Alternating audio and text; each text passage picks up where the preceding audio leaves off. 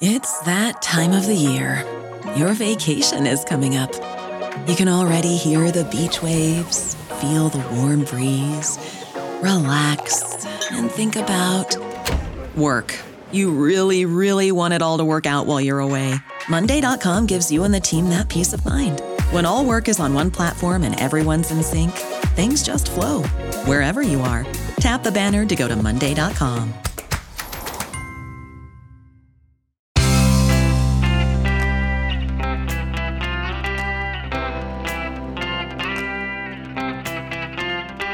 Changing your life one story at a time. This is the Chicken Soup for the Soul podcast with Editor-in-Chief Amy Newmark.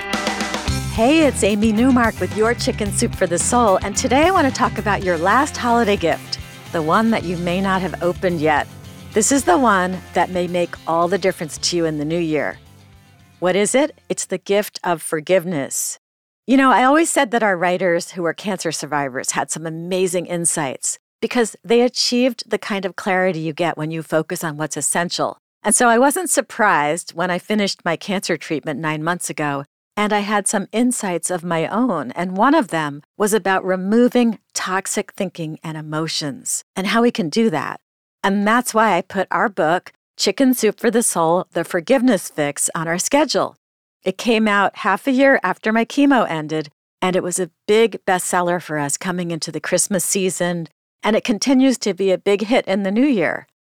Why? Because we all need a little help shedding some of those past hurts and resentments, those events in our pasts that we keep reliving. Why do we do that? Why do we relive those negative emotions and carry them into our present and even into our future? We don't want to, but we don't know how to stop.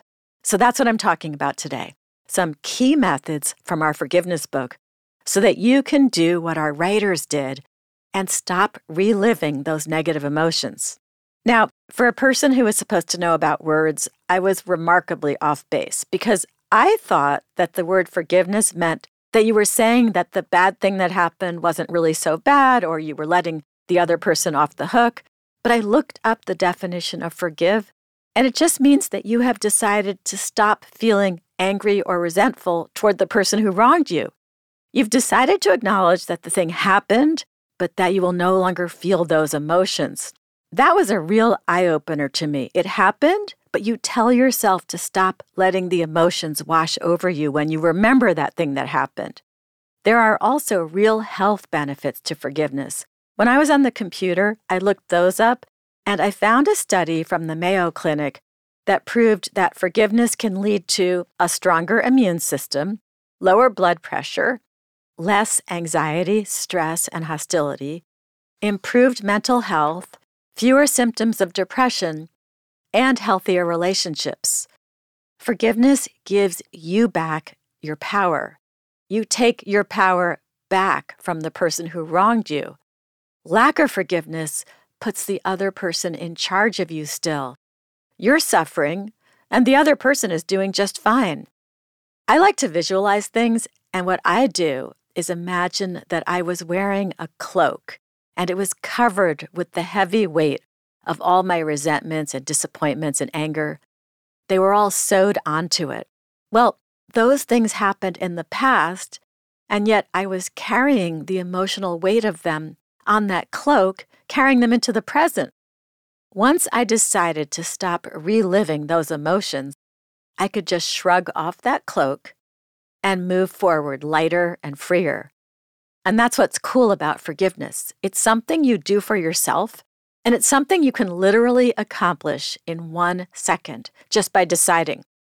After the break, I'll give you some real-life examples from people who figured out how to free themselves from those past resentments.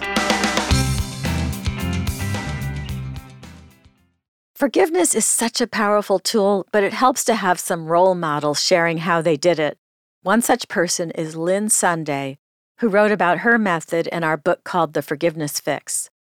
Lynn was so angry at her ex-husband that she thought about him and talked about him all the time. Finally, her best friend said, "You might as well still be married to the man. You take him with you wherever you go." Lynn realized that she had made her own little prison of anger and locked herself inside it. Lynn freed herself just by having an epiphany. And she made that decision to stop making her ex-husband so relevant and so top of mind. She put him in her past. For other people, it helps to write something down. And that's what L.Y. Levin did. Her mother-in-law had done a lot of hurtful things to her, even keeping her out of the family photos at her brother-in-law's wedding. And L.Y. found that she was obsessing over what she called her record of wrongs. She decided that she had to do something to wipe the slate clean, so she made a list of every bad thing her mother-in-law had done to her. It took her hours to list everything on her computer. Then she read each item on the list and deleted it. Because of that clean slate that she created, she approached her mother-in-law differently, and they got along much better after that because L.Y. wasn't bringing her past resentments into their new interactions. There are other methods you can use if you're looking for a way that will work for you. Some people write a letter to the person who wronged them and then burn it or throw it away. Some people have to say it out loud, maybe in the shower, and then wash their anger down the drain. You can also just plain say to yourself, that person is no longer relevant to me. So why am I letting that non-relevant person affect me? Now, what if the person should be relevant to you? If it's somebody you really want in your life? Well, it's never too late to repair a relationship, and that's what happened in Lauren Margliaro's family. Her father and her uncle hadn't spoken to each other for many years, and the family just accepted that that's the way it was. But when Lauren's father was hospitalized with a brain aneurysm, his estranged brother showed up. Without any discussion, the two started to be friends again, and those two brothers had each other for the next 20 years.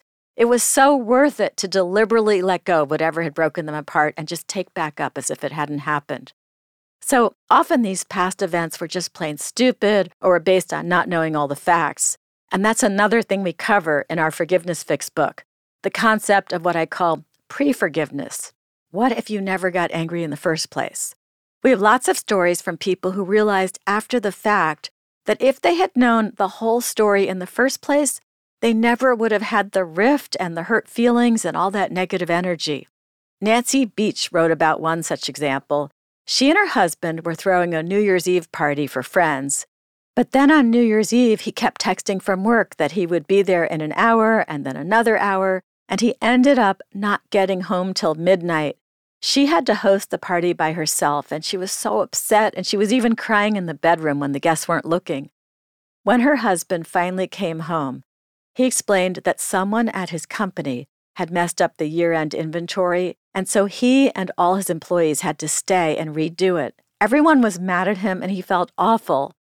That's when Nancy realized that he was even worse off than she was that night, and she should have gotten all the facts before she got angry. So she made that her New Year's resolution. So that's a final look at forgiveness before we move on to other topics in the podcast. Come back next time for a conversation with Professor Michael Roussel, who uses Chicken Soup for the Soul stories with his graduate students to show how life-changing moments occur in our lives. He's going to explain these transformative moments using our stories and tell us how we can create our own life-changing events for ourselves and the people in our lives.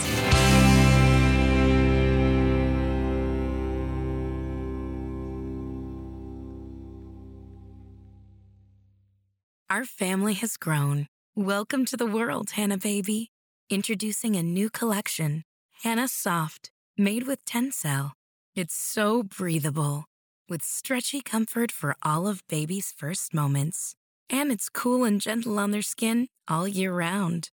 Entrusted Hannah quality for your most precious gift. Hannah Soft, made to last. Shop now at hannahanderson.com.